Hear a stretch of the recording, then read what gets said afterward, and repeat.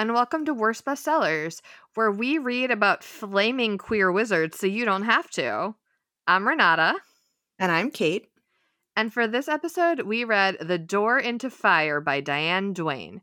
Joining us to discuss this extremely 70s fantasy novel is sexy unicorn enthusiast and co-host of I Don't Even Own a Television, a podcast about bad books, Chris Collision. Hello. Hello. Thank you so much, and I'm so sorry. No, nothing to apologize for. I had a great time. If you are just listening to this one and skipped our previous one, and you were wondering, what about the other co-host of I Don't Even Own a Television, just scroll back in your podcast feed, and we talked to Jay about the Weston game for that one. Yes. Yeah, so Jay comes with a well-regarded mystery that by all accounts holds up to this day. And I come with the super sexy unicorn stylings of early Diane Duane. That's pretty on brand, I guess. Well, I gotta tell you, so for our flashback summer, we've mentioned it on some other episodes, and sometimes we've forgotten to mention that it's flashback summer. But regardless, whether we said it or not, it is flashback summer where we revisit, older books that maybe aren't actually bad. And we've been saying that this summer we felt like we'd sort of run through all the big series. And so we just went to guests and said, like, pick whatever childhood favorite you want to talk about, even if we haven't read it. And so I feel like you really took the assignment and were like, yes, here is a book. Here's a book you've never heard of in your life. And it was delightful, frankly. Yeah, I genuinely enjoyed this. I enjoyed the experience of reading it, even though there's no audiobook, so I did have to read it with my eyes. And I overall, I found it very charming, actually. I'm like, do I want to read the other books in this series? Except they also don't have audiobooks, so that's a big commitment for me. So I haven't decided yet. Yeah, Diane Duane is an author who I think maybe at this point is best known for the So You Think You're a Wizard series, which, no, So You Want to Be a Wizard. I keep confusing it with So You Think You Can Dance. Yes, it's called the Young Wizard series, I believe, as a series. I think it's called So You Think You Can Wizard. Anyway, she's best known for that, but I guess maybe not that well known for it because I still can't remember it. And this, I guess she intends it to be a book of 4, but the first one came out in 1979, and on her website it is still 2022, book 4, eventually forthcoming. That's one book per decade in this series. Yeah. No, even scarcer. I can't do math. I'm a librarian. Don't worry about it.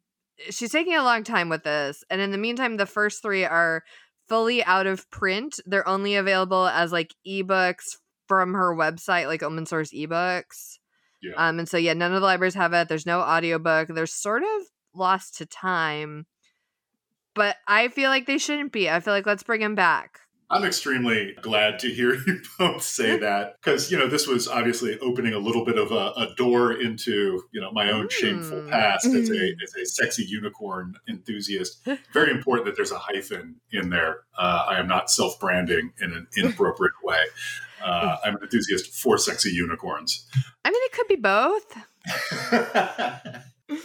But yeah, it is a real shame that these are sort of lost, I think, because I think they did try to do some interesting things before those things got popular. I found this because it was lying around on my dad's shelves and it was kind of eye-catching because in part the cover was bright, like sky blue, and had all the things that a 9 or 10-year-old kid would want to look at, like a sword, some fire, a person holding his hands up in the air dramatically, it was very, very, 70s van art as an aesthetic. And then you get into it and, spoiler, this is mostly a book about a guy sitting around having feelings about his relationships, which are very various, including the love of his life is a gay man. Pretty unexpected, I think, for a 1979 fantasy novel. I'm just going to lightly push back on gay because I think everyone in this is like pansexual, bisexual. Everyone seems like down for whatever.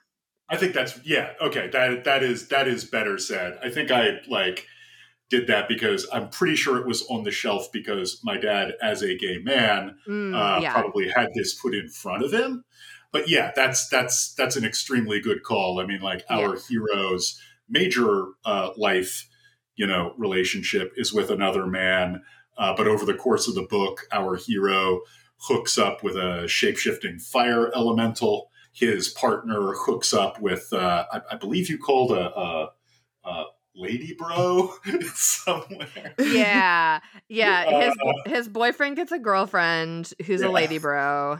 Yeah, and not to nitpick, just I thought that was cool that everyone in this is just polyamorous, pansexual, living the dream. Yeah. Yeah, exactly. And so there's probably less, I don't know, swords than you might expect given the cover, which again is 88% sword.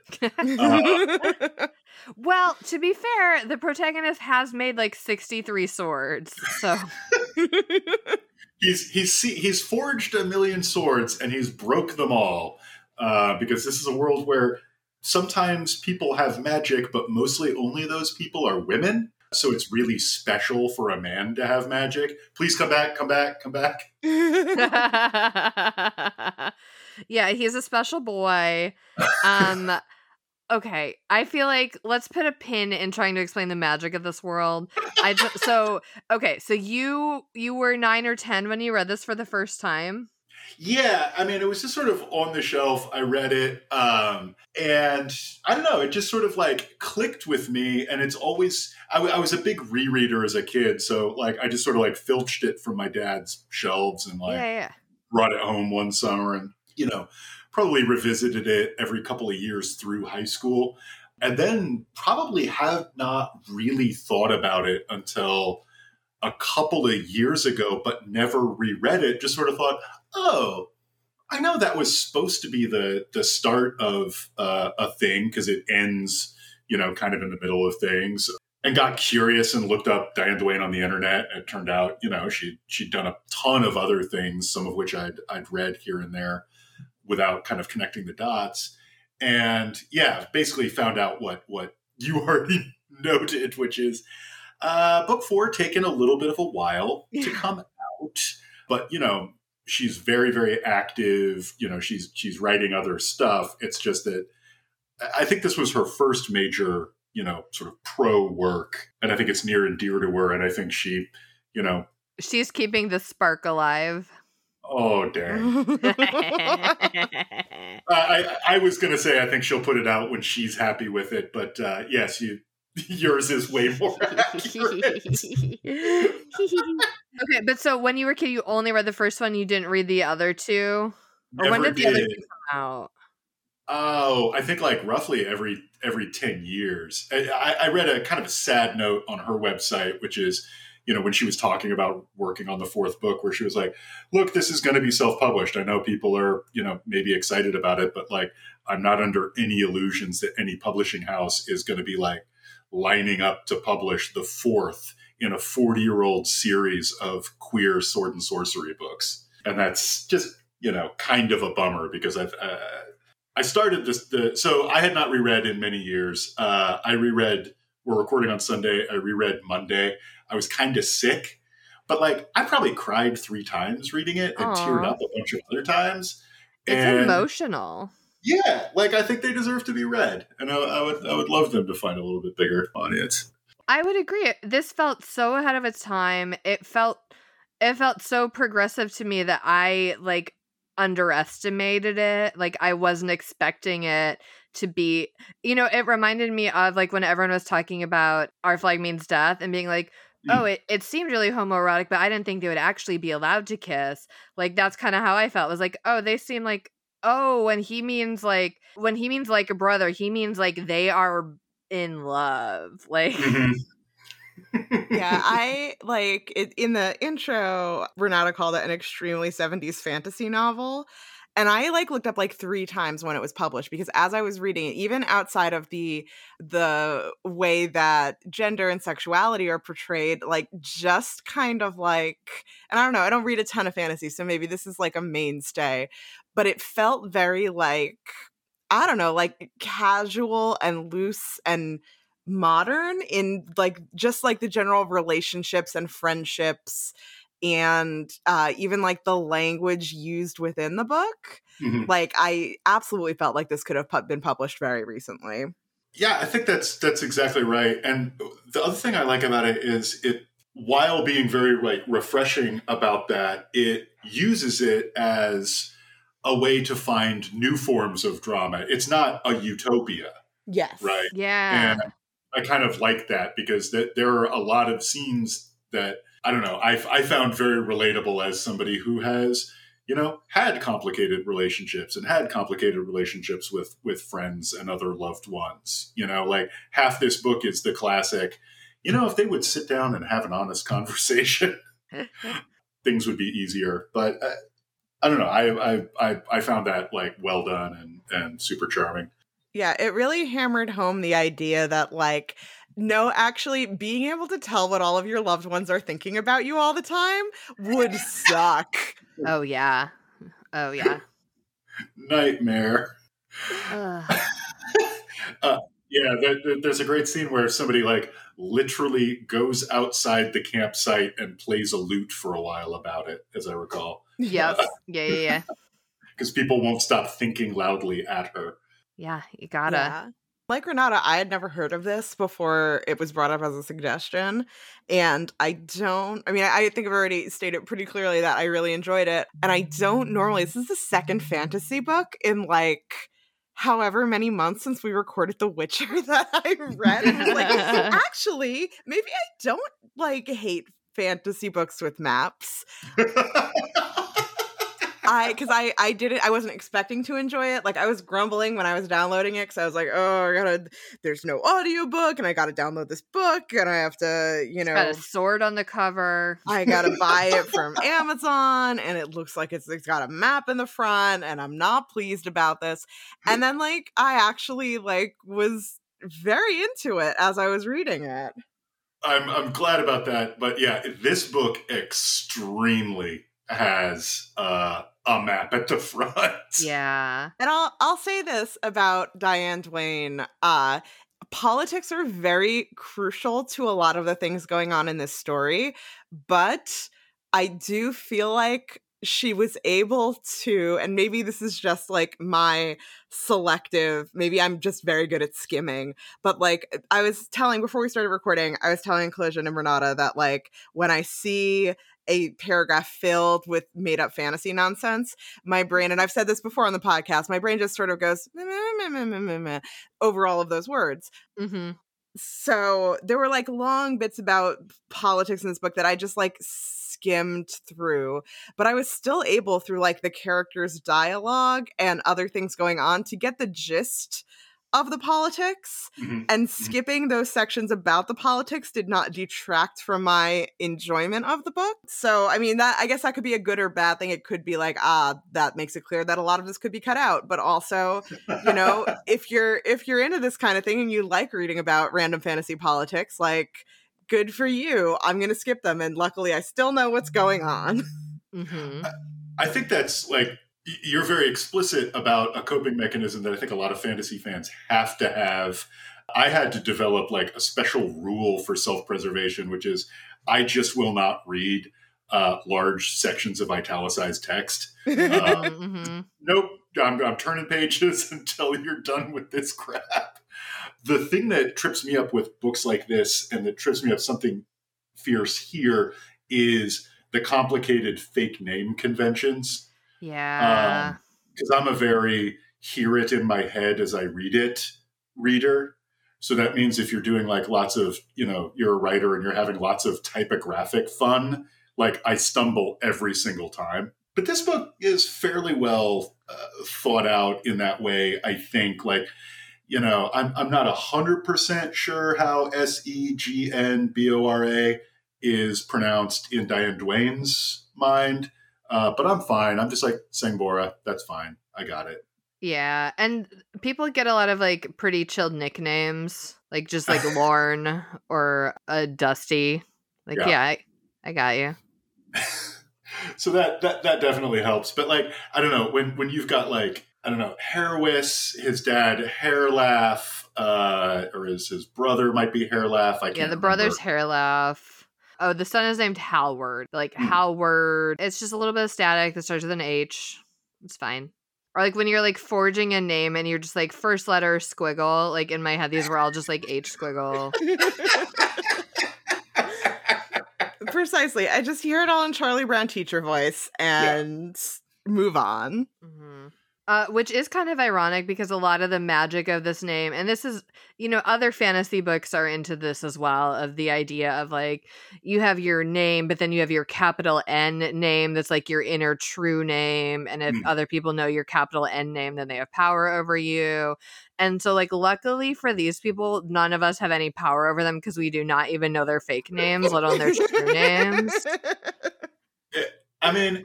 Yeah, that is extremely true. And we should probably say this is a world where like almost everybody has at least some magic. There's kind of two kinds of magic.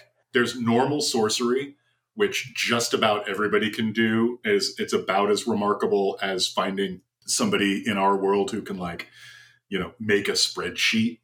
It's not like remarkable or not remarked upon. But then there's the extra special kind of magic, which is having a capital F flame inside you, which one man in 1,000 years or something can do. And like, that's kind of an interesting bit of world building. But the problem is the rest of the world building sort of falls apart because they do a thing where most of the world building is done just by capitalizing random nouns. And I don't know if we're ready, but I have a passage that I think kind of illustrates that pretty well. Yeah, I think so. Collision proposed a new little game where he's going to read something out loud, and I'm going to have my wise cat Duarte weigh in whenever he thinks a word is capitalized, and we'll see if he's right. Yeah. So we mentioned earlier this is a book with lore, and by lore, we mean like a map at the beginning of the book, some little snippets from in-world books presented as epigraphs to every chapter, and then a lot of what I can only call gibberish. Gibberish, a little bit like this. Beorgan made the decision early to avenge her mother, and determined that she would meet the Shadow on his own ground and destroy him. That was for Shadow? Is Shadow, or are you going to tell me at the end? Oh, no, we should go sentence by sentence. That's exactly right. So you got Shadow. Okay. You missed his and him. Why? Is this God? I don't know. Keep reading. I'll consult with Duarte. She trained and grew great in power and also in obsession, waiting and preparing for 19 years' night. That night when it is both opening night and full moon. See, yeah, now you're getting it. That was for opening night. I do remember the opening night is capitalist because to me, I think of like a theater production. I was like, it's opening night. Like the critics are coming, but it's something else. I don't think we've said this out loud yet, but this book is extremely horny. Uh-huh. And so capitalizing opening night and giving it some solid theater kid energy is accurate to me. So yeah, 19 years night, power, opening night, and moon all capitalized there. Okay, I think Duarte got them all except moon. Okay. Now this sentence is a little bit long, and I apologize. All the kingdoms know how the story ends. How Beorgan went down to the Morrophane on that night, being then 24 years of age, and opened the Morrophane Gate. Beneath the waters of Lake Rilthor. and passed through into the outer worlds. Duarte, you're nailing it. I mean, as we know, cats are wise. Yes, this book does explicitly tell us that, which is, of course, we already knew that here in Worst Bestsellers, but it's good to have our worldview reaffirmed. Yeah. Okay, last sentence. There she met the shadow, and there she slew him. On one of the only nights this may be done, when the goddess's power conjoins with the returning sun past midnight.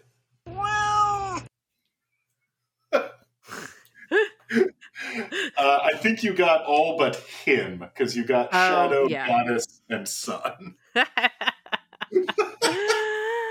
Oh boy.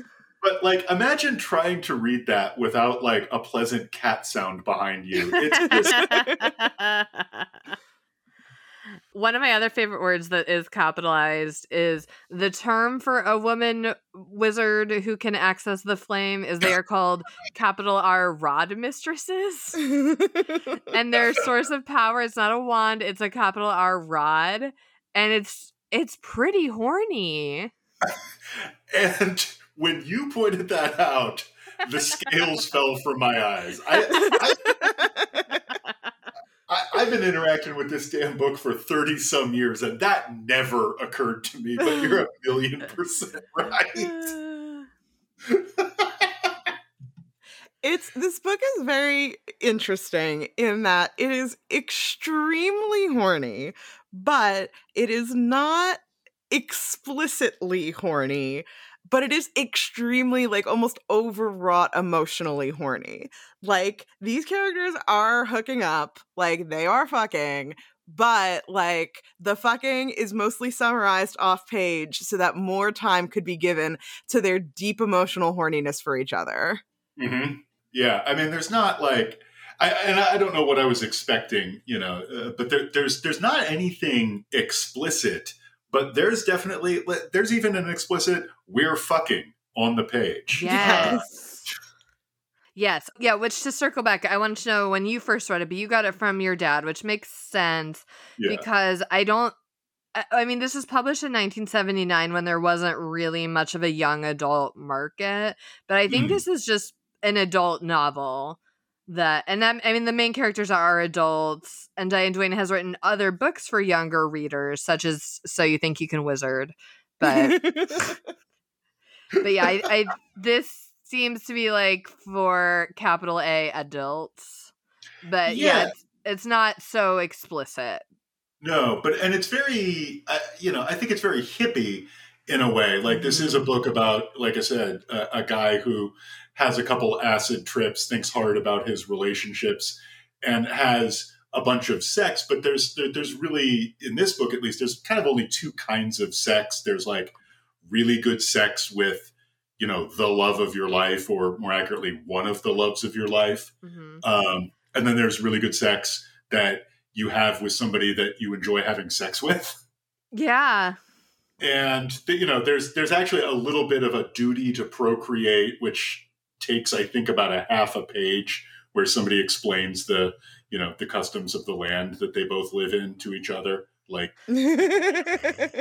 well, okay, so yeah, this confused me because, again, especially at first, I wasn't fully immersed into this world, and so I wasn't ready. So the book opens with this. Well, it opens with some capital L lore quotes, but, like, once we get to narrative, it's Hyrwis who is, like, making a sword and just sort of, like, thinking about how his mom was a rod mistress, and, like, he needs to make this sword to channel his magic, blah blah blah. And then he gets a message from a pigeon that he is given to Freelorn. In case of help, Freelorn can always send one of these homing pigeons. And the message is like, come rescue me, I'll be your best friend. And that's not me paraphrasing. It literally says, I'll be your best friend in the letter. And then, so Hyrwis goes and he has twin sons who are 9 years old, and Hyrwis is 28. So he had these kids when he was 19. And he goes and tells his son, oh, I have to go rescue your uncle Freelorn. And then he goes and talks to his dad, and he's like, hey, I got to go rescue Freelorn. And his dad's like, be careful, like I'm already short of sons. And so I'm like, okay, right, this is your brother, this is your son's uncle, your dad is missing a son, like, yeah, go get your brother. And it's not until like much later that it's like, no, this is my loved, that's the title, like instead of like husband or boyfriend, it's his loved. And they don't explain that until much later. And then I was like, when they like greet in a sexual manner, I was like, wait a minute, this is your brother? And then I had to go back and be like, oh, he never actually said brother. I just assumed because of the uncle and son talk, but that's not your role. And then he casually mentions to Freelorn, he's like, oh, my sons are fine. And Freelorn's like, oh, you got sons? And he's like, yeah, as you know, we all have a duty to have like one heterosexual procreation coupling that will produce at least one child. And so me and the blacksmith daughter decided to get that out of the way when we were 19 and we had sons, and that's all. So it's like, wait, this is like your committed partner who doesn't know you've had kids for 9 years? Like, what's going on here? Well, it's almost as though one slightly incredibly accurate but dated feeling aspect of this book is that the father of the children is perhaps not wildly involved with the raising of the children. Yeah, but he's there. Like the son is with him, like helping with blacksmith shit. That's true. That's true. It feels like my impression was that it was some like Parent Trap shit where he has one and the blacksmith has the other one.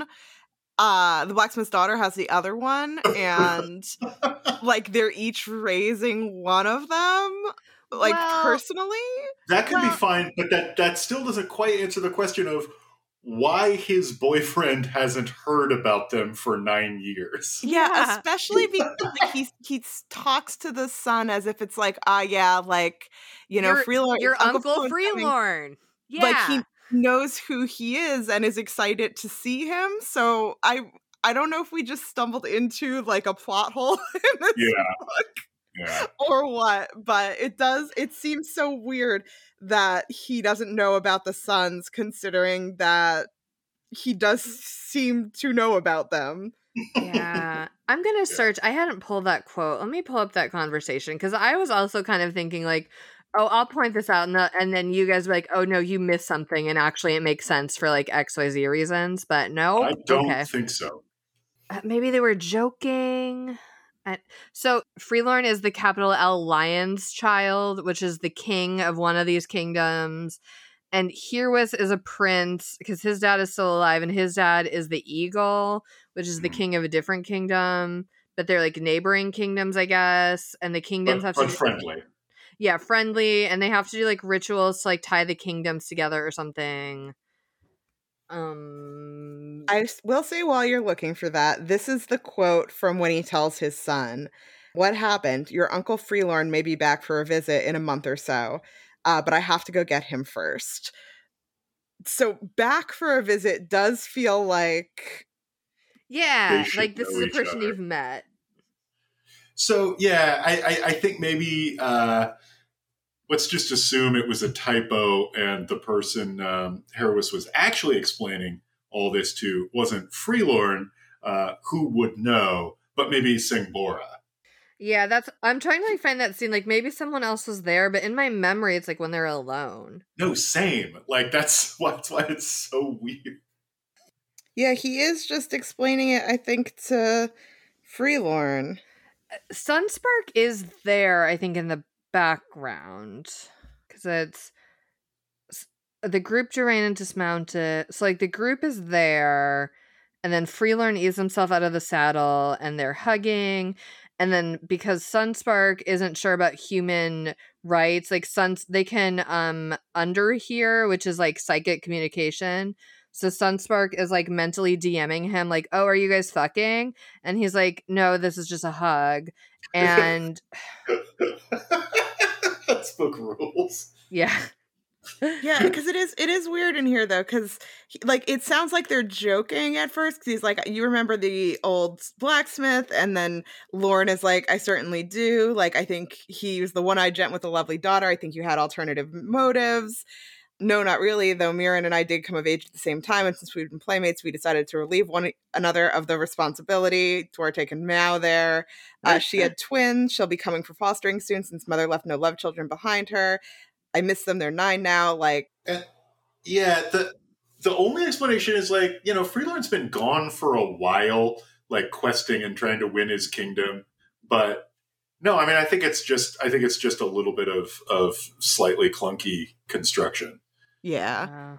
Because even, I think he's only been gone for 7 years, so he definitely would have known about them. Yeah. And it hasn't been 7 years since they last saw each other. Yeah, I think it's just, weird exposition. Yeah. That was kind of clumsily shoved in there. That's certainly what it feels like. But, again, I do think it's slightly telling that does sneak through in an otherwise, I won't say maybe perfectly constructed book, but a book where a lot of the relationship stuff is very, very well thought out. The kids still feel very much like an afterthought. And even though, written by a woman, the male characters certainly have very little interest in children. And I don't think that's quite an accident, but I don't think it was on purpose, if that makes sense. Yeah. And I wonder what happens in the other 2 books. But we'll never know. Nope. Not until we make audiobooks. Okay, so that's Herewith and his boyfriend Lorne, and there is some kind of background woven in a way that makes me feel like, oh, I missed something, but I don't think I did. I think it's just the way that it's being revealed, because his father was killed and he was afraid to take the throne. There's a usurper in the throne of his kingdom, and so he's been on the run, which is why he hasn't seen his loved very much, because he's running around and hiding and trying to figure out what to do to get his kingdom back, basically. Yeah. Can I take it a half step backwards? Yep. So I believe we mentioned that Herewith has this blue flame inside of him, and he is the first man. Normally this is a woman's job. Yep. Normally it's a rod mistress's job. Yes, but he has it too. But because of some sort of weird gender politics, he can't, you need to make a focus for the magic. And he can't make a focus the way that women normally do, because using an earthen object like a wooden rod, which is normally what the women do, he just shatters them because he's not as connected to that part of nature. So he's been trying to come up with his own focuses by making swords. And it turns out, as Renata referenced, his father, when he tells him, I have to go fucking save Freelorn again, his dad mentions I don't have a lot of sons left, so be careful. When they were younger, they were drunk and fooling around with swords, and Herewith struck his brother with a sword, and then his brother tripped and fell on the sword and died. And this is not revealed until the last chapter. Yes, we just know that Herewith feels responsible for how he died, and it is heavily implied that swords are some way involved. So he's been trying to create a sword that he can bind himself to the way that rod mistresses bind themselves to rods. That's certainly something I just said out loud. And we could hear the capitals. And that's kind of the background of what's going on with him when he gets this pigeon message from Lorne to come save him. So on his way there, he is taking a horse who is blessed with bringing people to where they need to be, the right place at the right time. And the place that the horse takes him is this little shrine in the middle of nowhere, just as a rainstorm is coming. And his psychic powers, his underthought, make him aware of a creature crying out in pain. And he sees this horse that seems to be steaming in the rain. And as he gets closer, he realizes it's actually a fire elemental that is just being tortured in the downpour. So he pulls the fire elemental into the little shrine to dry off. And they kind of hesitantly broker a deal because elementals are ruled by something called the Pact, where if someone saves their life, they have to save the other person's life or do a favor for them in exchange. It's the same Witcher fairy tale rule of surprise bullshit. Yeah. And the only thing I would add to that is Is this a book and a world where all horses have names? Oh, hell yes, it is. Very correct. But also, so the shrine that he stops at is also a chance to like do a little capital L lore dumping, and he's just like, yes, I need to like clean up the shrine because it's spoken that the triple goddess, if she ever stops at your house, she would clean your house. And of course, as we all know, everyone in this land has one night where they get to have sex with the goddess, but they never know when it will be or what form she'll take. It's just like once in your life, you're guaranteed to have sex with the goddess. Anyway, got to go see about this horse. This is like right after, there's a quick night, I think, in an inn on the way to, the goddess shrine and stuff. And I'll note that the goddess shrine is, described as having been constructed by a grieving mother who had like lost all of her family. That was, I think, probably the first time I lost it rereading this on Monday. But in the inn, that's the first hint that we get that this is a bawdy land. Yeah, true. Because songs are sung, wenches are bedded, I think basically in book language. That's not me. I didn't say that. Please direct all angry mail to Diane Duane. Please do not direct any angry mail to Diane Duane. She's my Yeah. Don't at anyone. But it's interestingly constructed because, at this point, it's a bawdy novel, but it's all extremely hetero, I would say. As far as we know, yeah, because we think he's going to get his brother. Yeah, they dole it out, or she doles it out in a fairly well-constructed and I think cleverly constructed way to not, cause people to freak out and hurl their book across the room in 1979, which is, of course, before non-heterosexual relationships were invented. Yeah. At first, I was like, the most exciting thing at this inn is that we learn that cats can speak in this world, which is hella dope, and we will talk about that later. But then, casually, like, the cat warns him. He's like, look out for the innkeeper's daughter. She's too horny. And then... She is too horny. And so Harris binds her with a spell that's basically like you can only have sex with like a man or woman that you care about. And it's like explicitly, I guess not inclusive of non-binary people, but it's explicitly like bisexual. Like whatever person that you want to have sex with, you have to care about them, and you're not allowed to just, because she was doing some kind of like sexual energy vampire shit where she would just like fuck people to steal their power, and he's like, no. Yeah, like no more of that, innkeeper's daughter. But this is also after like the innkeeper owner is like, well, if it's a tumble you want, can I direct you toward my daughter? Yeah. So you know what kind of world you're in. And then, they're simple country folk, so the in action is basically people singing songs to each other, and like if somebody sings a really good song, they might get propositioned. You might toss a coin to your witcher there. Yeah. It sort of like starts to ease you into this idea of what the, sexual politics of this world are like, which was cool. Yeah, it's like not really plot relevant, but it's a good little world building set piece. But let's get back to this sexy horse. Yeah, so after literally fighting with this horse, Hyrwis wins the fight, so he gets to do this pact, and he says, okay, the horse you're bound to me, the fire elemental is bound to me until it saves my life, and then it can go on. He's like, and I, given like where I'm going and what I'm doing, like you'll have this done by the end of the week, bro, like no worries. Yeah.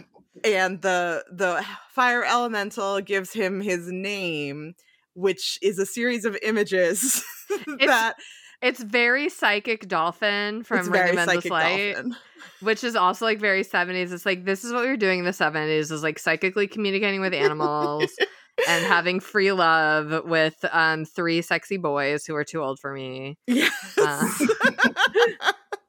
So he starts calling the fire elemental / horse at this point Sunspark. And Sunspark is like, yeah, like that's close enough. Like your human brain can't comprehend my real name. That's good enough.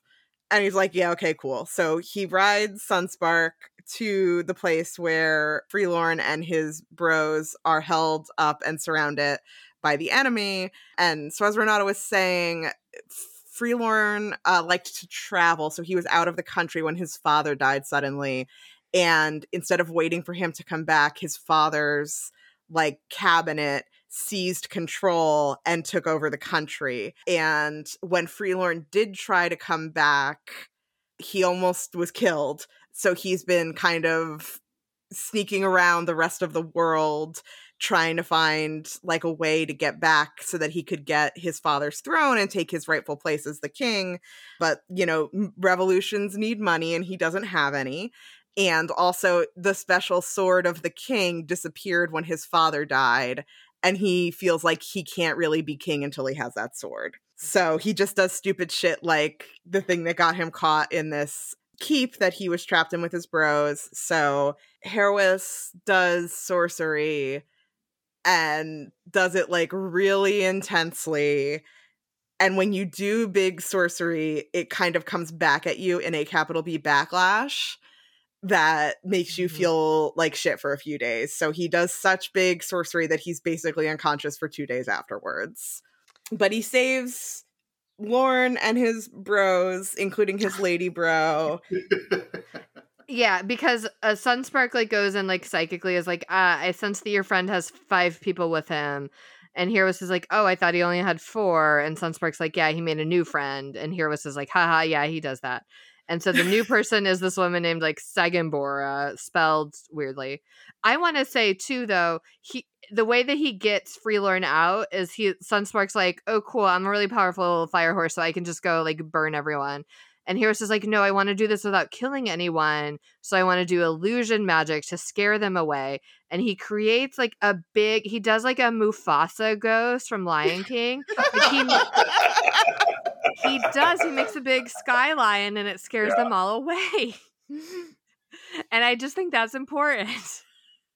Well, it's important to remember that, you know, in this universe, lions and eagles are very important because they're basically, you know, one notch below the tripart goddess in terms of godliness. But yeah, he basically, or to, you know, in a slightly different set of books, he makes a big ass Aslan in the sky. Yeah. And it scares the bad people. Wink. Yeah, they repent. Yeah, exactly. Madeline L'Engle wept. Yeah. Yeah. Okay. So then they're reunited. They're back on the road. They're talking to Sagambora, who's the new lady bro, and she has too much flame, capital F, and it's uncontrollable. So like she's very powerful, but she can't like do it good. Yeah, there's basically a great sort of early scene in a rom-com where Harwis and Sangbora have to butt heads, and he's like, well, let me exposition you real quick. I'm the first man in 1,000 years to have flame, but it can't be controlled. Pretty cool, huh? And she's like, oh, lol, I have way more flame than you, and it's even less controlled. How you like me now? Yeah.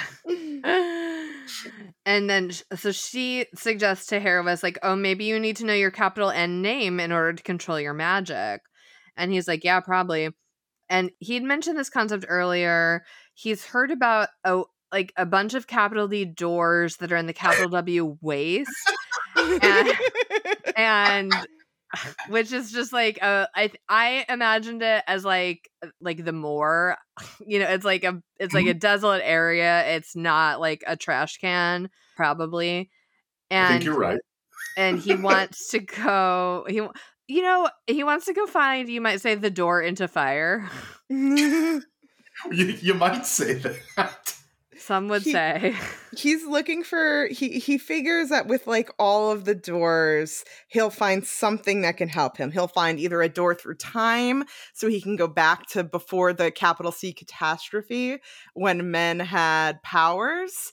and see like how men trained their inner flame, or he'll find a door into an alternate world where all the men have the blue flame so that he could learn from them how to control it, or like he goes through like all of these random possibilities for the different ways the doors work, but he's convinced that like having access to these doors will somehow help him control his inner flame. So he convinces, and he knows that since it's super dangerous, Freelorn will insist on coming with him when he tells him what the plan is. Mm-hmm. And that is indeed exactly what happens. He's like, you're a lunatic. This will never work, but I can't let you go alone. So me and my bros are going to come with you. And he's like, excellent. That sounds great. No red flags here about the way they're communicating. No, it's fine. And then this is where it like ratchets up another level on the horny scale. Because they stop at an inn, and previously it's been established that sharing is a euphemism for sex in this universe. And so they stop at this inn, and the innkeeper comes out, and she's a beautiful woman. And Herois is like trying to do mental math because he only has, the currency is called talents. He only has 5 talents. And he's like, oh, it should be at least 7 talents to stay here. And so the innkeeper is like, oh, well, I haven't had company in a long time. So if one of you will share with me, you can all stay for free. And then I was like, oh my God, that means sex, right? And then they're all like, and then all the people are like, oh my God, she's so beautiful. I want to share with her. I want to share with her. And so they draw straws.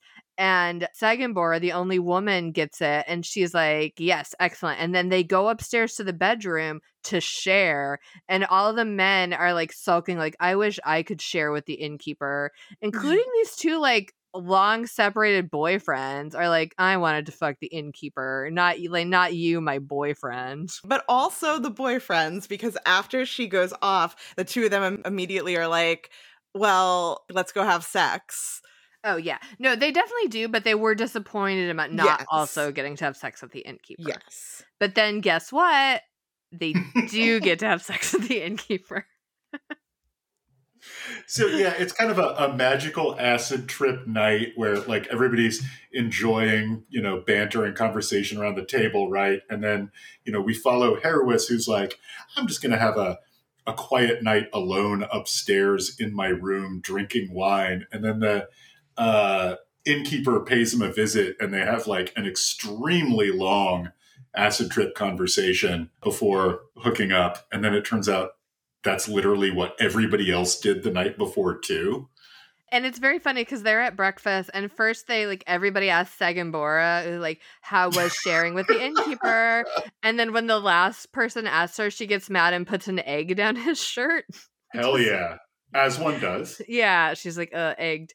And then they're like talking, and they all like shyly but happily reveal that they also had sex with the innkeeper. And then they're like, what time was it? Oh, it was right at moonrise. And they all had sex with her at moonrise.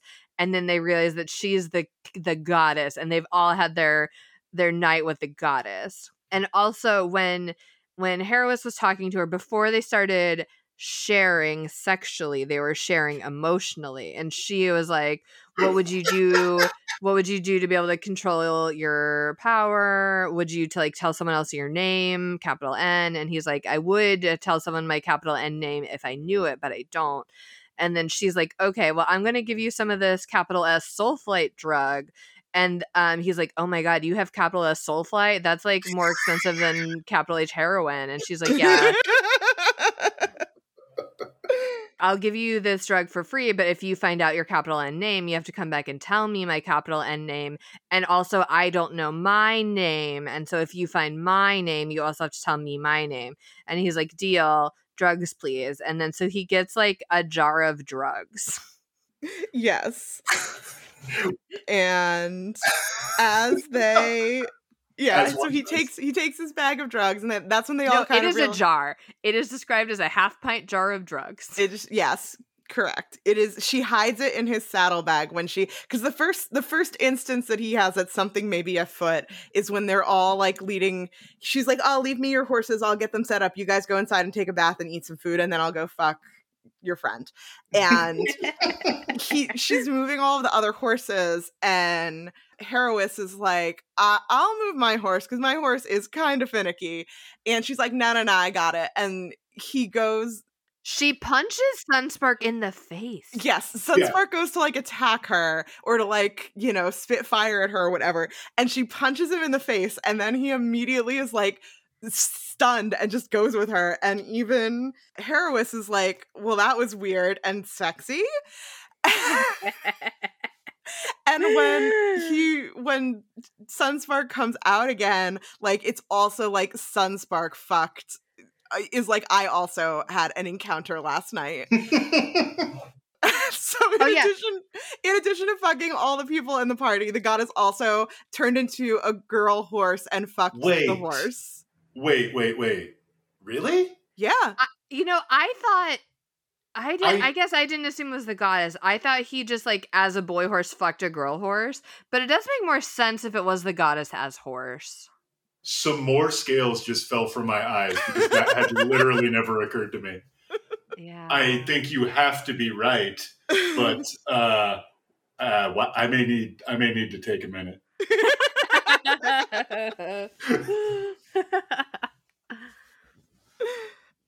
Yeah, so after they've all fucked this goddess, they go on and they find, including the horse, they find the like weird place they're looking for because like time and the universe, like the laws of physics stop working right, and they're like, oh, we're on the right track. And so they finally find this like gray stone fortress in the middle of the desert. In the middle of the capital W waste. In the middle of the capital W waste.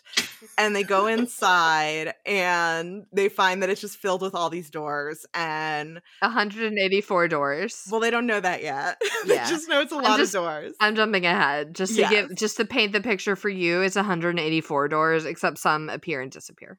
Yeah, however many doors you were picturing was almost certainly not enough because this is 184 doors. Yes. And so they like look in a bunch of the doors and like everyone feels real weird about it. And they're like, where's Jim Morrison? And after they look and poke around the doors for a while, they like make a fire and start to have dinner. And Lorne and Herois are like bonding and reminiscing over old times and like, you know, all this like stuff they've done together and what their futures are going to be like. And Herois is like, yeah, I'm going to stay here and look for how to like fix my flame. And Lorne gets really pouty and is like, I think you should come with me and like go steal money from the royal treasury and have a revolution. And he's like, no, like, I think that's stupid. I think that's a stupid idea. I'm going to stay here. And he's like, no, you should come with me because I want you to come with me and I don't want you to get hurt. And they like essentially fight over what each of them thinks what the other person is planning to do is stupid and reckless. Mm-hmm. And they have a huge fight over it. Like Freelorn like stomps off to go to sleep alone. And then Herois has to explain to Sunspark, yeah, like sometimes when you love someone, you fight with them because they're a shithead, but that's you love them even though they're a shithead. It's weird. And Sunspark's like, yeah, it's real weird actually. And then in the morning when Herois wakes up, Lorne is gone. All of his bros are packing up to go and are about to leave. And his lady bro is staying behind a little bit. And she's like, yeah, like he woke up in a tiff and he like just got up and left immediately. And he's like really mad and being really sloppy. So it'll be real easy to follow his trail. And I wanted to stay and make sure that like you are all right before we go. And he's like, I appreciate it. Like, he's a dipshit. I'm pissed at him, but I'm going to stay here. And she's like, nah, yeah, like, I get it because I too have the blue flame and I understand. I'll make sure he doesn't do anything too stupid while he's gone. And oh, is that what you'll do? He's like, yeah, great, thanks. And then she leaves too. And Herois and Sunspark are alone in the House of Doors. Yes. Herois has his first soul flight trip, and it's just trippy, and he realizes he's gonna have to take a stronger dose if he really wants to like get through somewhere. So he puts that aside and goes to like count all the doors and do a survey of them, which now we know there's 184 of them. And one of the doors is just sort of like blank, like you open it and it's just like nothingness. And he thinks that this will be a door that he could do I'm not really totally clear on what he's trying to do. He tries to do a magic. He can tell there's some kind of binding thing on the door, so he thinks that maybe there's something further beyond it. So he does some light sorceries to try and undo the binding to see what's behind the door. But it turns out that an evil monster that eats souls was on the other side of the door, and the binding was to keep it from coming out into our world, because if it did, it would eat the souls of all the people in the world, which would be bad. So he tricks the monster after the monster gets out and is chasing after him. Because he did a big sorcery, he's like ready to pass out, but Sunspark's like, no, you can't do that yet, because now this thing is out here and it needs to go back in. So they use Sunspark. It's afraid of the light, so they use Sunspark's fire elemental powers to scare it back into the door, doing a very Scooby-Doo thing where Herois runs through the door and then like hides around the corner. So when Sunspark chases the monster through the door, Herois can just like bop right out of it and then do a binding spell to close the door again. Except that like it's a difficult spell under the best of circumstances, and he is already facing the capital B backlash from his last sorcery that he did. So while he does it and it does hold, it's very tied to him. And if he like fucks up or gets too emotional, the binding could break and then the monster could come out and eat all the people in this world. Which, again, bad. Mm-hmm. Yes. Capital B bad. Yeah. And then Sunspark tenderly takes care of Herois. And by the way, this house of doors, it's literally only doors. There's no furniture or anything in it. So Sunspark has made like a nest of curtains and blankets to be Herois's bed. And he like goes into the nearby town and gets food from the villagers and just leaves them random chunks of raw gold that he like magically pulls from the earth as like payment, because he's like sort of starting to understand human ethics.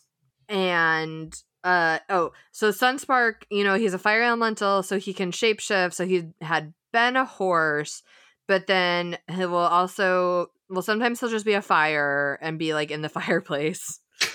And then sometimes he'll be like a sexy boy, and sometimes he'll be a sexy lady.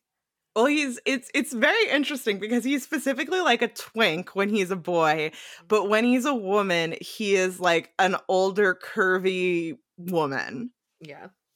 Which I don't know if this is reading too much into what like Herois is like looking for in the world or what, but yeah, but he realizes, so he does his second soul, like he's cataloged all these doors. He hasn't found a door that will help him make his flame behave. Sunspark has been stealing, well, not even stealing, because he's paying for it with gold that he finds underground, like food and also like forge materials so that Herois can keep making swords, to keep trying to make a sword to as his focus for his blue flame magic. And so he decides to go on another one night soul walking trip with some of his drugs. And he takes more this time because the first one, he just relived the night that his brother died. And that sucked. So this time he's like, no, I'm going to do it good this time. And he like visits all of these different people in the world. And he visits Freelorn, who's sleeping with his lady bro, whose name is not Stregonona, but it's the only thing I can think when I see it, which is why I haven't even been attempting it. It is Segenbora, but I motioned to change it to Stregonona. So Stregonona and Freelorn are having sex, and he can, in his drug-induced state, like get really deep into their brains.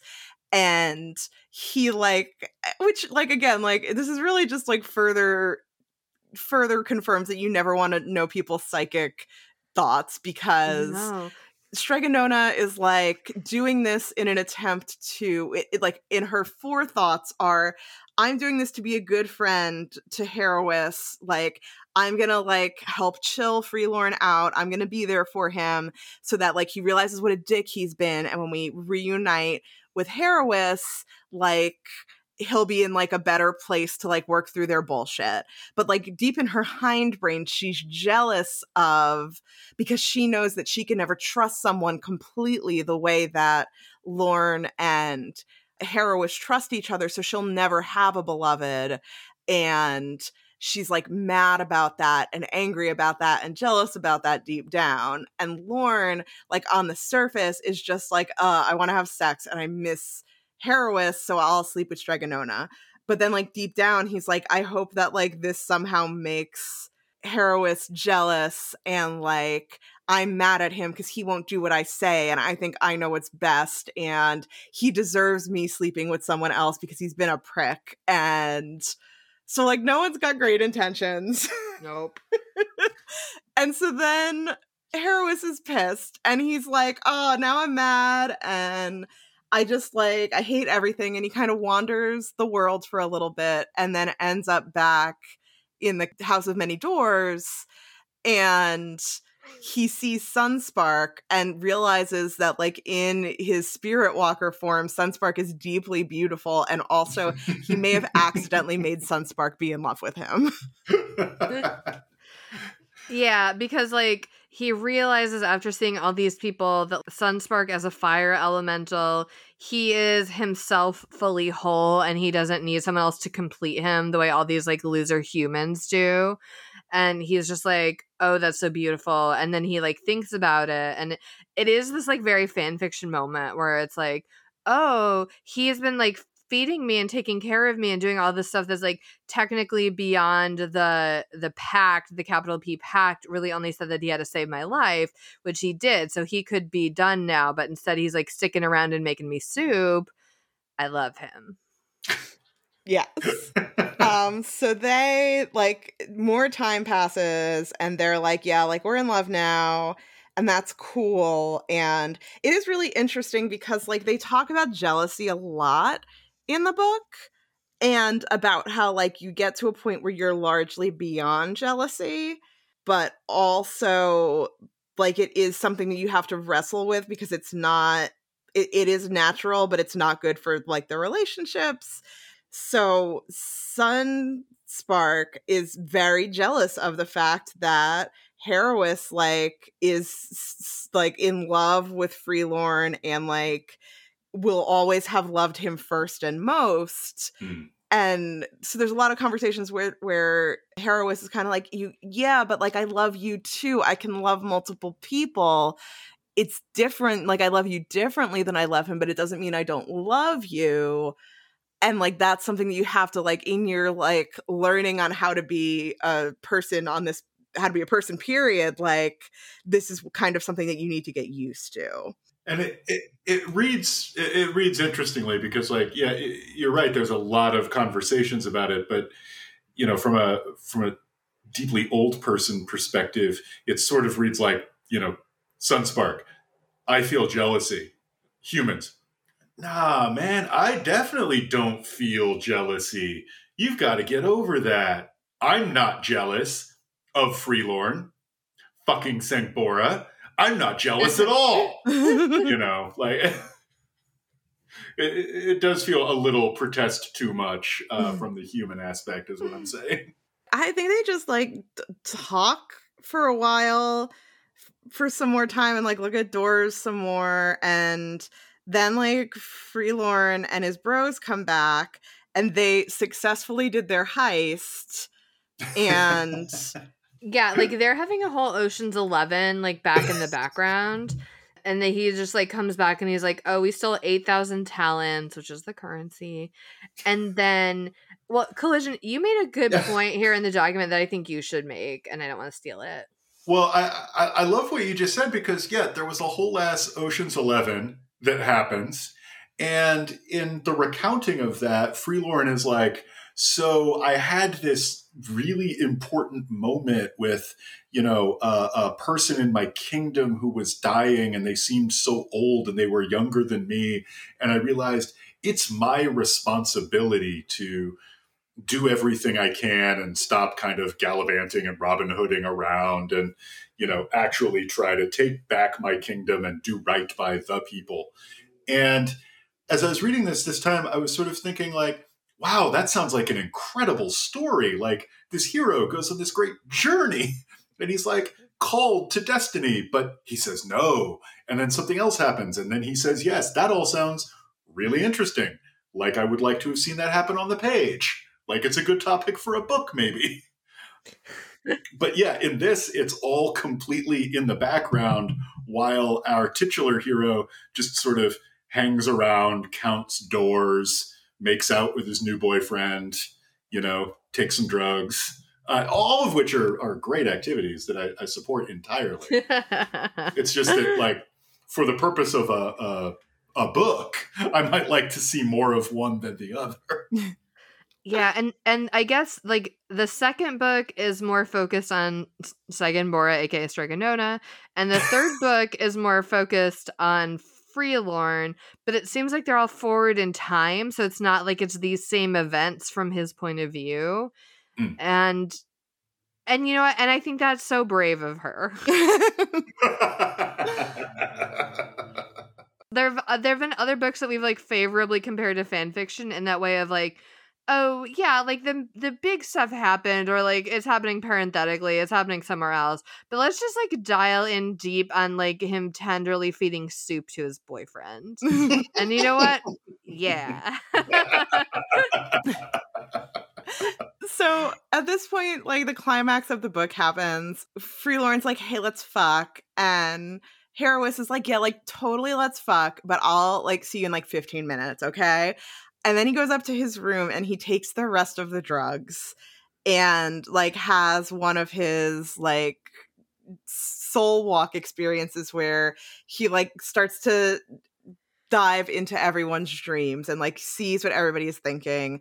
And he dives into Stregonona's dream and there's like a dragon there and it keeps telling him like your sword is important. He's like, I don't have a sword. And like the dragon's like, oh, do you not have a sword? Wink. And then he goes to Freelorn, and Freelorn in his dream is going to the lion, who is like his forefather and like the symbol of his people and a god, to ask for the miracle that will give Harrowis his ability to like find his spark and understand how to use his blue fire.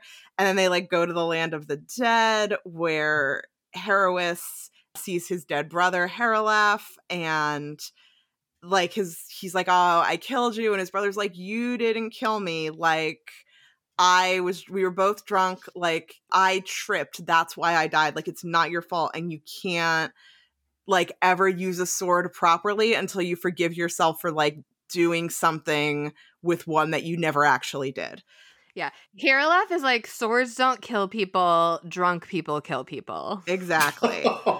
And just as Harrowis is like, just so close to like having this revelation, there's all this screaming and he wakes up and the evil soul-eating monsters have escaped the door and are now attacking his friends. And he's still like drugged from this drug. And the closest thing he can find to like steady himself is his half-completed sword. Like it has no handle. It's like, it's all sword, no handle. Yes. And he like grabs onto it and it cuts his hand. So he's like bleeding all over it. And he finally manages to get up and go downstairs. And Stregonona is using her blue flame to ward off the creatures, but because she doesn't know how to use it right because she was unable to be trained properly, she's like, her energy is fading. And then Sunspark comes in to try and hold them off, but they devour him, and he saves Freelorn, but he disappears and they assume he's dead. And then Harrowis like journeys deep within himself, like time freezes, and in bullet time he journeys deep within himself and discovers his real name. And Steve discovers that the person, like the goddess's name and the goddess's point on this earth is to find all the other names of all the people's true names so that she can fight death. And so it like that is the thing that finally gives him the power to harness the blue flame, and he uses it to kill the monsters, and he finally makes his like cool magic sword, and he and Freelorn fuck again, and then he agrees to go with Freelorn in order to have the revolution that he wants so that he can take his place on the throne, and he'll use his magic so that like they don't have to kill anyone. And then he absently calls out to Sunspark, and Sunspark rematerializes, and it turns out that he like was never really dead. He just got lost for a little while. It's actually very funny. Okay, so the Haralson monster eats souls, and so like it ate Sunspark, but because Sunspark is like an immortal fire elemental, he basically like burned his way back out and like, you know, gave him monster indigestion, and then like had to come back up into this realm and just like reappeared in the fireplace as a fire. As one does. Yeah. Yeah. And so that's like he has a little chat with the goddess, and then the book ends. Yeah. To be continued in book 2. Which, you know, I read another 10 pages of, and spoiler, it just hard left turns into Sangbora's story. Like 5 pages in, she's in a cave meeting a dragon. Like, hell yeah. Yeah. So I think the kingdoms are going to be saved and reunited, but I think that also might kind of be taking place largely off screen. I had a sense based on the summary that maybe is more book 3. Mm-hmm. But again, who knows? Not us. Yeah, I you know, I've had 40 years to try to figure this out and haven't quite gotten there yet. So yeah, you know, well, we'll see. And Diane hasn't figured it out because where's book 4? Oh, brutal. She's doing her best. Look, it's fine. Let's jump to dramatic readings. And our first one is from this moment that's like relatively inconsequential, except for it's amazing. And so for this dramatic reading, I will be Hearwis, and Collision will be a very special character named Masai. There was a sudden motion to his right. He looked and saw the cat, a big gray tabby with blue eyes, balancing itself on the table edge after its leap. It lay down, tucking its forepaws beneath its chest so that it looked like a broody hen, and half closed its eyes. "Well, hello," Hearwis said, putting down his mug to scratch under the cat's chin. It squeezed its eyes shut altogether and stretched its neck out all the way, purring like a gray-furred thunderstorm. Hearwis went back to the contemplation of his ale, rubbing under the cat's chin automatically for a few minutes. Then suddenly the cat opened up its round blue eyes. "Prince," it said in its soft, raspy voice. "Mind the innkeeper's daughter." He laughed under his breath. "No one keeps a secret from a cat," he quoted. "May I ask what you're called?" "Masai," it said. "That's my inner name, Prince. The outer doesn't matter." Hearwis blinked in surprise. "I'll keep your secret," he said in ritual response. "But I fear I have none to give you in return. I don't know mine yet." "Well enough. Time will come, and then you can come back and tell me." "Forgive me, but how did you know who I am?" "I've been in your saddlebag." It had a binding on it.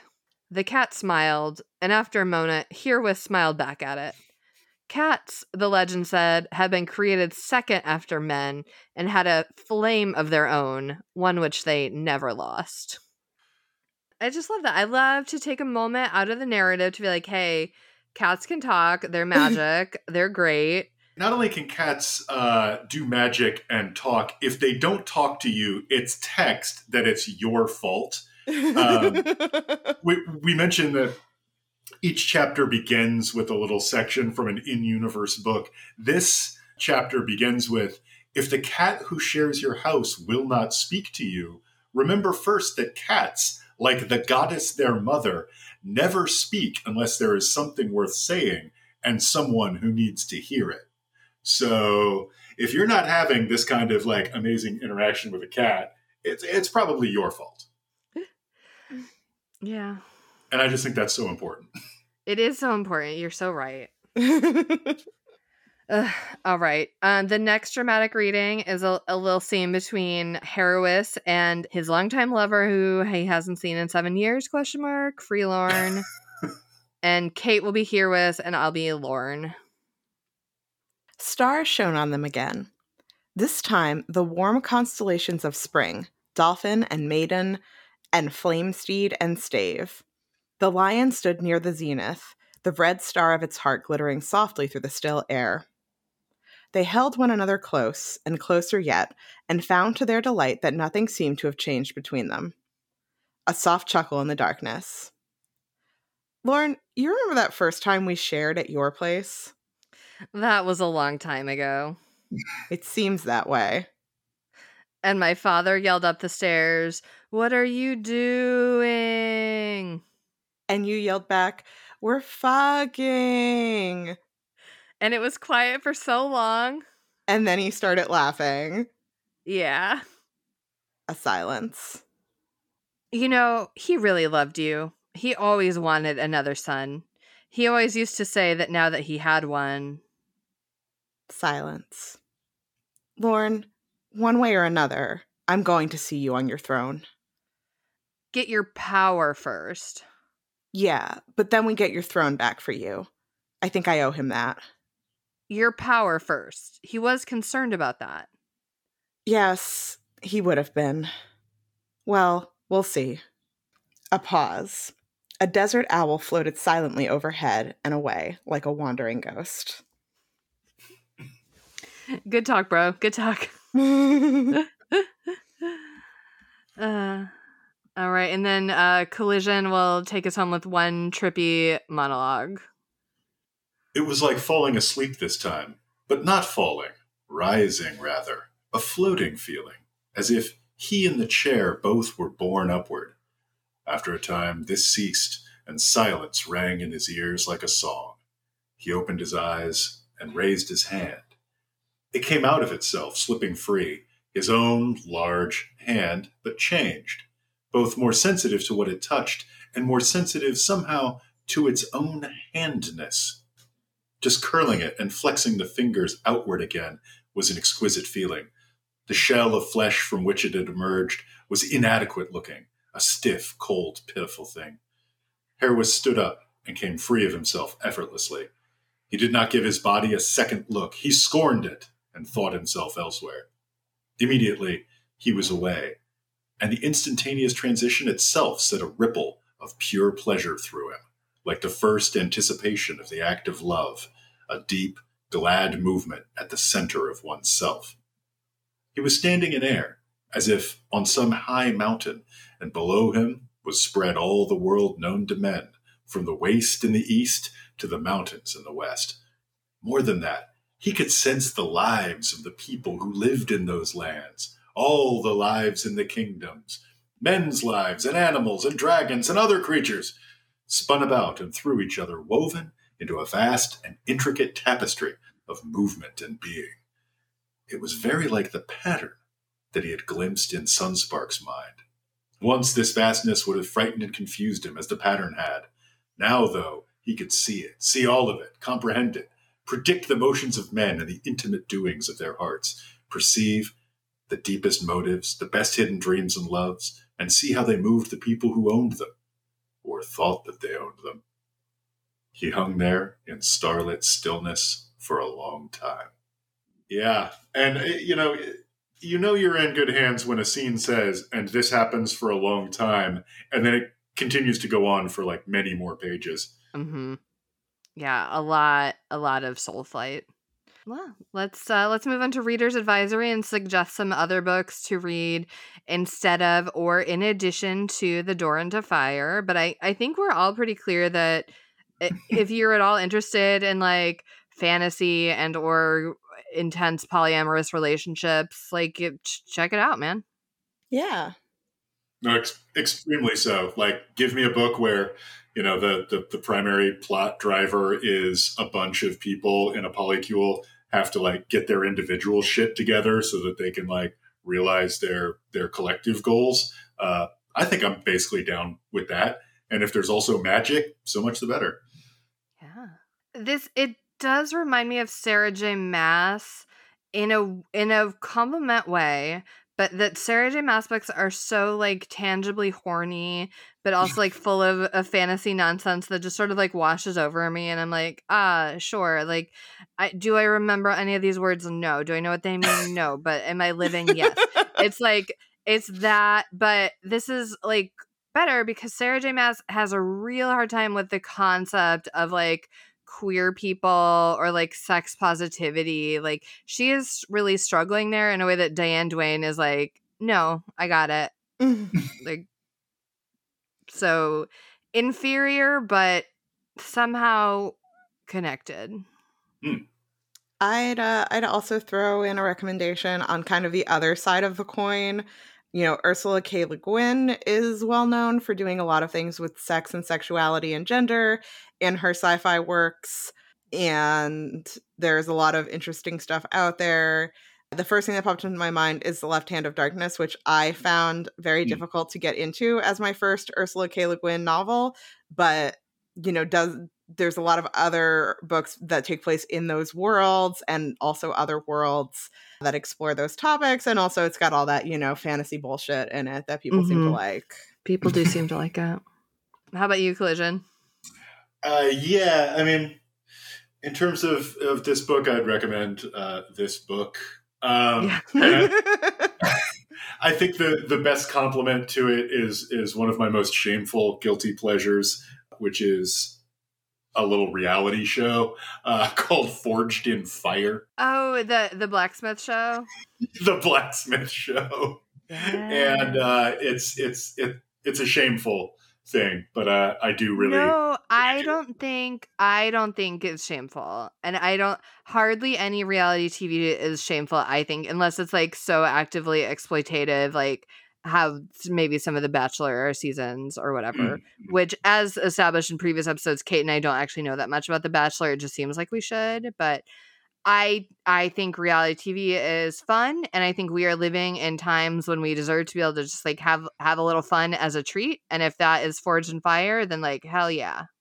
And I will say that, you know, this is a book where the main character does an awful lot of blacksmithing, which exactly. You know, rang even truer this time. Having watched so much Forged in Fire, I was like, "Hey, he's talking about the tang and the haft. I know what those are." So, you know, yeah. Again, understanding the book you're reading as a treat is something that Forged in Fire offered me for this one. Yeah, that's great. We'll have all of these and probably some other ones up on our website, worstbestsellers.com. And now it's time for the Rock, Paper, Snicked, where Kate will say who Dwayne The Rock Johnson would be if he were in this book, and I'll say who Wolverine would be if he were in this book. And Collision can choose which most enhances the book, or he can choose paper, which is to leave it as is. All right, strap in. This is maybe the longest one I've ever written.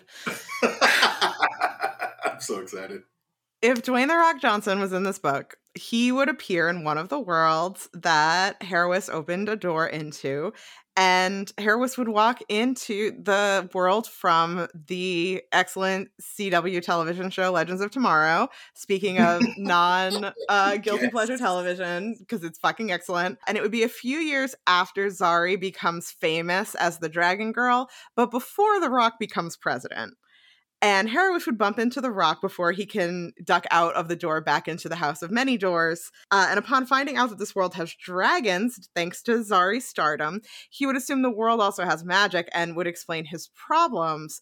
And The Rock can't help him harness his blue flame specifically, but he does do a lot of training with him and a lot of meditation before Harrowis finally returns to his own world and the House of Doors with Sunspark. And he's moderately more chill than he was before returning. So now that he's back, he's able to put his demons to rest a little bit more quickly with use of his magical drugs, and is more ready to protect his friends when the monsters break out from behind the binding spell that he left behind. Meanwhile, the Rock would use this experience of helping Harrowis center himself as kind of a springboard into realizing that he could have a future in helping people full time. And that would, of course, lead to his 2046 presidential run in the Legends of Tomorrow world. God, I miss Legends of Tomorrow. I do too. But back to the Marvel universe. If Wolverine were in this, Heroes would open one of the doors to find a scene from the Extreme X-Men universe, which itself dealt with X-Men from different parallel universes. So that's already like doors into universes. So he's opening a door into that universe and finding the version of Wolverine who is James Howlett, the governor of Canada, who has been condemned to hell because of his gay romance with Hercules from Greek mythology. That actually happened in Marvel Comics. And I just think it's really important that everyone knows about that. And Heroes would open the door and see all that, and he'd be like, oh, hot. And so he and Sunspark would hop over into that door just to like have a little Marvel crossover and appear in Extreme X-Men, help them get out of hell sooner than, within canon, Howlett and Hercules did eventually get out of hell, but they get out a little faster with some help from Sunspark and Heroes. And then I think those four would have like a really erotic off-page foursome. And by off page, you mean on page, or? Well, I think off of the Marvel Comics page, but into the page of this book. Fair. Speaking of on page, I think I'm going to have to do paper, but a special kind of paper, that is to say the other side of the page, because as far as I'm concerned, both of what you just read is now in this book. I think that's just what the people want, need, and deserve right now. In this economy, I think yes. And in this house of 184 doors, like I do think the narrative can hold both of these. Yes. There's a version of this book that fell through 2 doors, picked up those stories, fell out into our world, and is just the richer for it. Yes. All right, well, good game. Yeah. We're going to play another game called Fucking, Marrying, Killing, which is, of course, inspired by Bill O'Reilly, where it is a gerunds only game where you must use the ing form of all these verbs. And I've given us a pool of characters to choose from. You can, per the polyamorous rules of this world, you can choose whatever arrangement you'd like of fucking, marrying, and killing of Harrowis, Freelorn, Sagambora, Sunspark, and the Goddess. I think I've got mine. Go for it. Okay, so I'm marrying Freelorn, because then I'll be the queen, and that seems fun. I'm fucking Harrowis and the Goddess, because, that's my right as a citizen, is to fuck the Goddess. And then I guess I'm also fucking Sagambora, as is my right. And then I'm killing Sunspark, but it's okay because he is unkillable. Mm-hmm. Mm-hmm. You basically stole mine, almost exactly. It's just correct. Well, it's a little different. I'm marrying Freelorn, because then, title and all. And I'm just assuming he's also going to be marrying Harrowis, so I'm cool with that. A 3-way marriage sounds good. I'm fucking Stregonona and the Goddess, and again killing Sunspark, because Sunspark will just come back because he is a fire elemental and cannot be killed in a way that matters, to quote that Tumblr post about mushrooms. Mm-hmm. Mm-hmm. All right. Well, only because we have to have some variety. I think I would marry Sunspark. No, I'm so sorry. You have to marrying. Oh, sorry. I would be marrying Sunspark. Thank you. Simply because that's a novel experience that they have not had through the course of the book. So I can at least offer that. And then, boy, I don't want to be marrying the goddess because I don't really see myself as a nun. Boy. I guess, maybe fuck Stregonona, just, on general principle, like if you're going to be a lady bro, you might as well get around and, spread your wild oats or whatever. Yeah, live every night like it's opening night. Yeah, exactly. Right. And not the special one that only happens every 19 years or whatever. And then I think, I think you've got to kill somebody, and it's killing. You've got to be killing somebody. I'm very bad at that. I apologize. You got to be killing somebody. It's because you're no Bill O'Reilly, and that is a compliment. So. I think I might need to just go out on that. That's I mean, it's already kind of text that once you get the blue flame, it burns you out. The candle that burns blue at both ends burns half as long. So Harrowis is on his way out, and I'm pretty sure he's going to pull some kind of like Jedi Force Ghost bullshit anyway. So it's not that big a deal. So I'll definitely be killing Harrowis. And, Freelorn can figure out how to feel better on his own. Yeah, that's so valid. All right, another good game, everyone. And now it's time for Duarte's Corner, where my cat Duarte, again, shares his opinions about the book. Yeah, Duarte, you are right. This book, I mean, it did have really good cat representation, but it absolutely could have used more cat representation. Yeah, I too am really curious about what happened to, our friend Masai, who we meet very briefly at the beginning. It sounds like he could have had some really cool adventures that the book could have taken some time to inform us about. Mm-hmm. I think we could have had a whole cats musical set in this world where all the cats reveal their capital N names to each other, and I hope like they do in the musical Cats, where it's, "Hi, my name is blank, and I'm this kind of cat." Exactly, but capital N.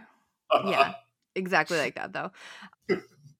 And they would have different names like Masai, and which I do think would be a challenging song to write. Like Masai is no Skimbleshanks for sure. Mm-hmm. And so maybe that is actually why it's taking so long for Diane Duane to write book 4, because she is trying to do the Cats musical, and she's like, man, this is hard. I mean, Skimbleshanks is a bop. Skimbleshanks is a bop. So it's hard to top that, honestly. I've said it before, I'll say it again. Best song in the thing is Magical Mr. Mistopheles. Also good. Also good. He is a magical cat who does have the capital F flame, as all cats do. So exactly. It's all coming together. Duarte, thank you so much for these valuable insights. Do any humans have any closing thoughts? This is a good book.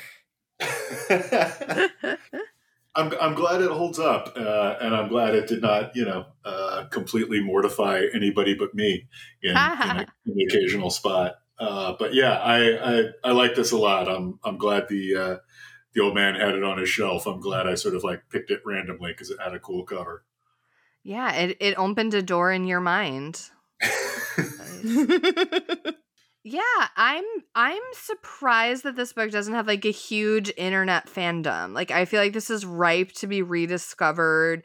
I feel like the right person on Book Talk could make a TikTok about this and send it up to the bestseller list. Mm-hmm. I don't know who, because I don't have a TikTok, but I do understand that TikTok is moving books, and I really feel like it could get this one going. If you're on TikTok, do that, please. Please and thank you. Yeah, please and thank you. Do at me, but not on TikTok, because I'm not on TikTok. Please at me on another form of social media to tell me about your TikTok. Yeah. Hopefully it'll end up somewhere in my recommended Instagram videos, right? Or yeah. Reels. Yeah, like copied over into an Instagram reel, but it still has a little TikTok logo on it. I will take it that way. Thank you. Speaking of, I guess let's move into where you can find us as a podcast on social media. And so we are on Facebook and Instagram at Worst Bestsellers, spelled normally. So you can send us your TikToks there. Or we're on Twitter at Worst Bestseller with no S because, the S had to go to Masai's name because he's got 4 S's in it. And so he needed one of ours. And he needs it, and that's fine. So we're on Twitter at Worst Bestseller with no S.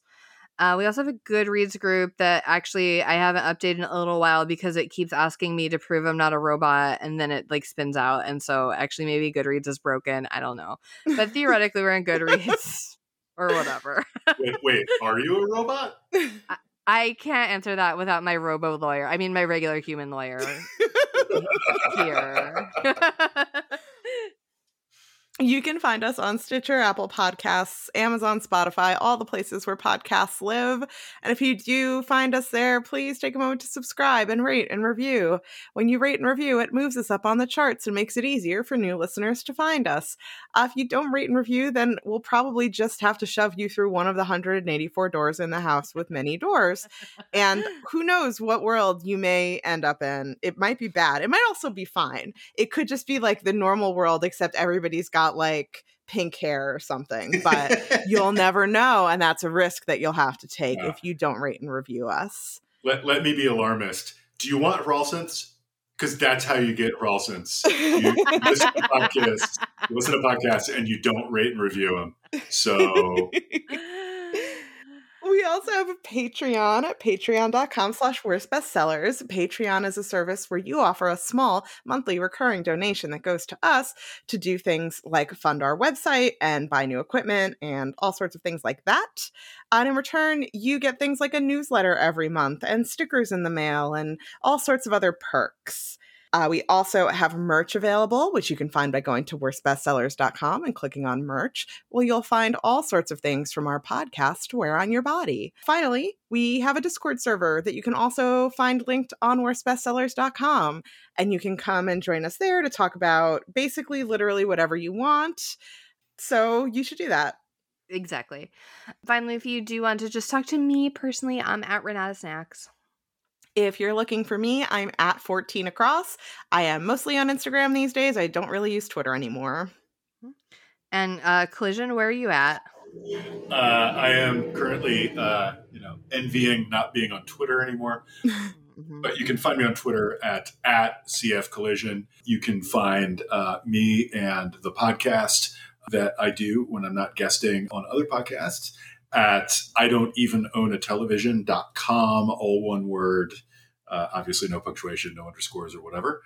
And yeah, that's about it. So see you out there. And if you like people making jokes about bad books, I don't even own a television. That's what we do. Yeah.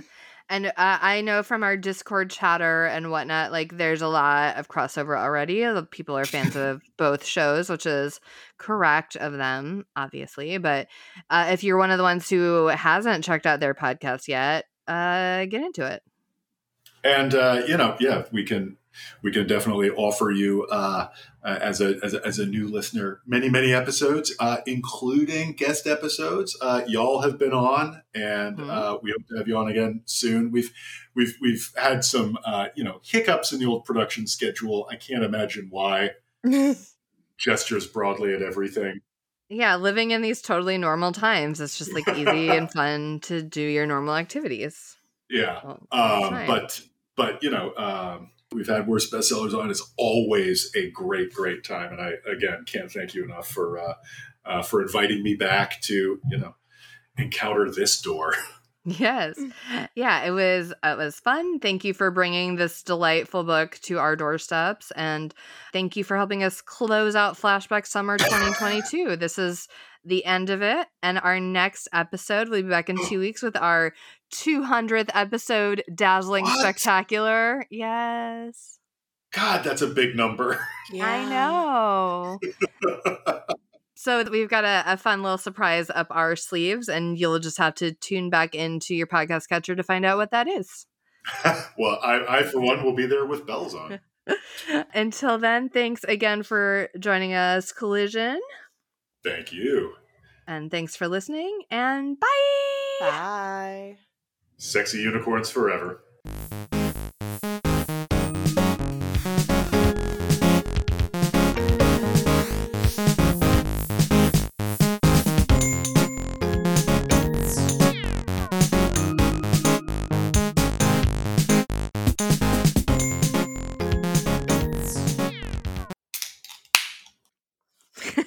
Hell yeah. We're popping bottles for Magic Cats over here. Thank the goddess for editing.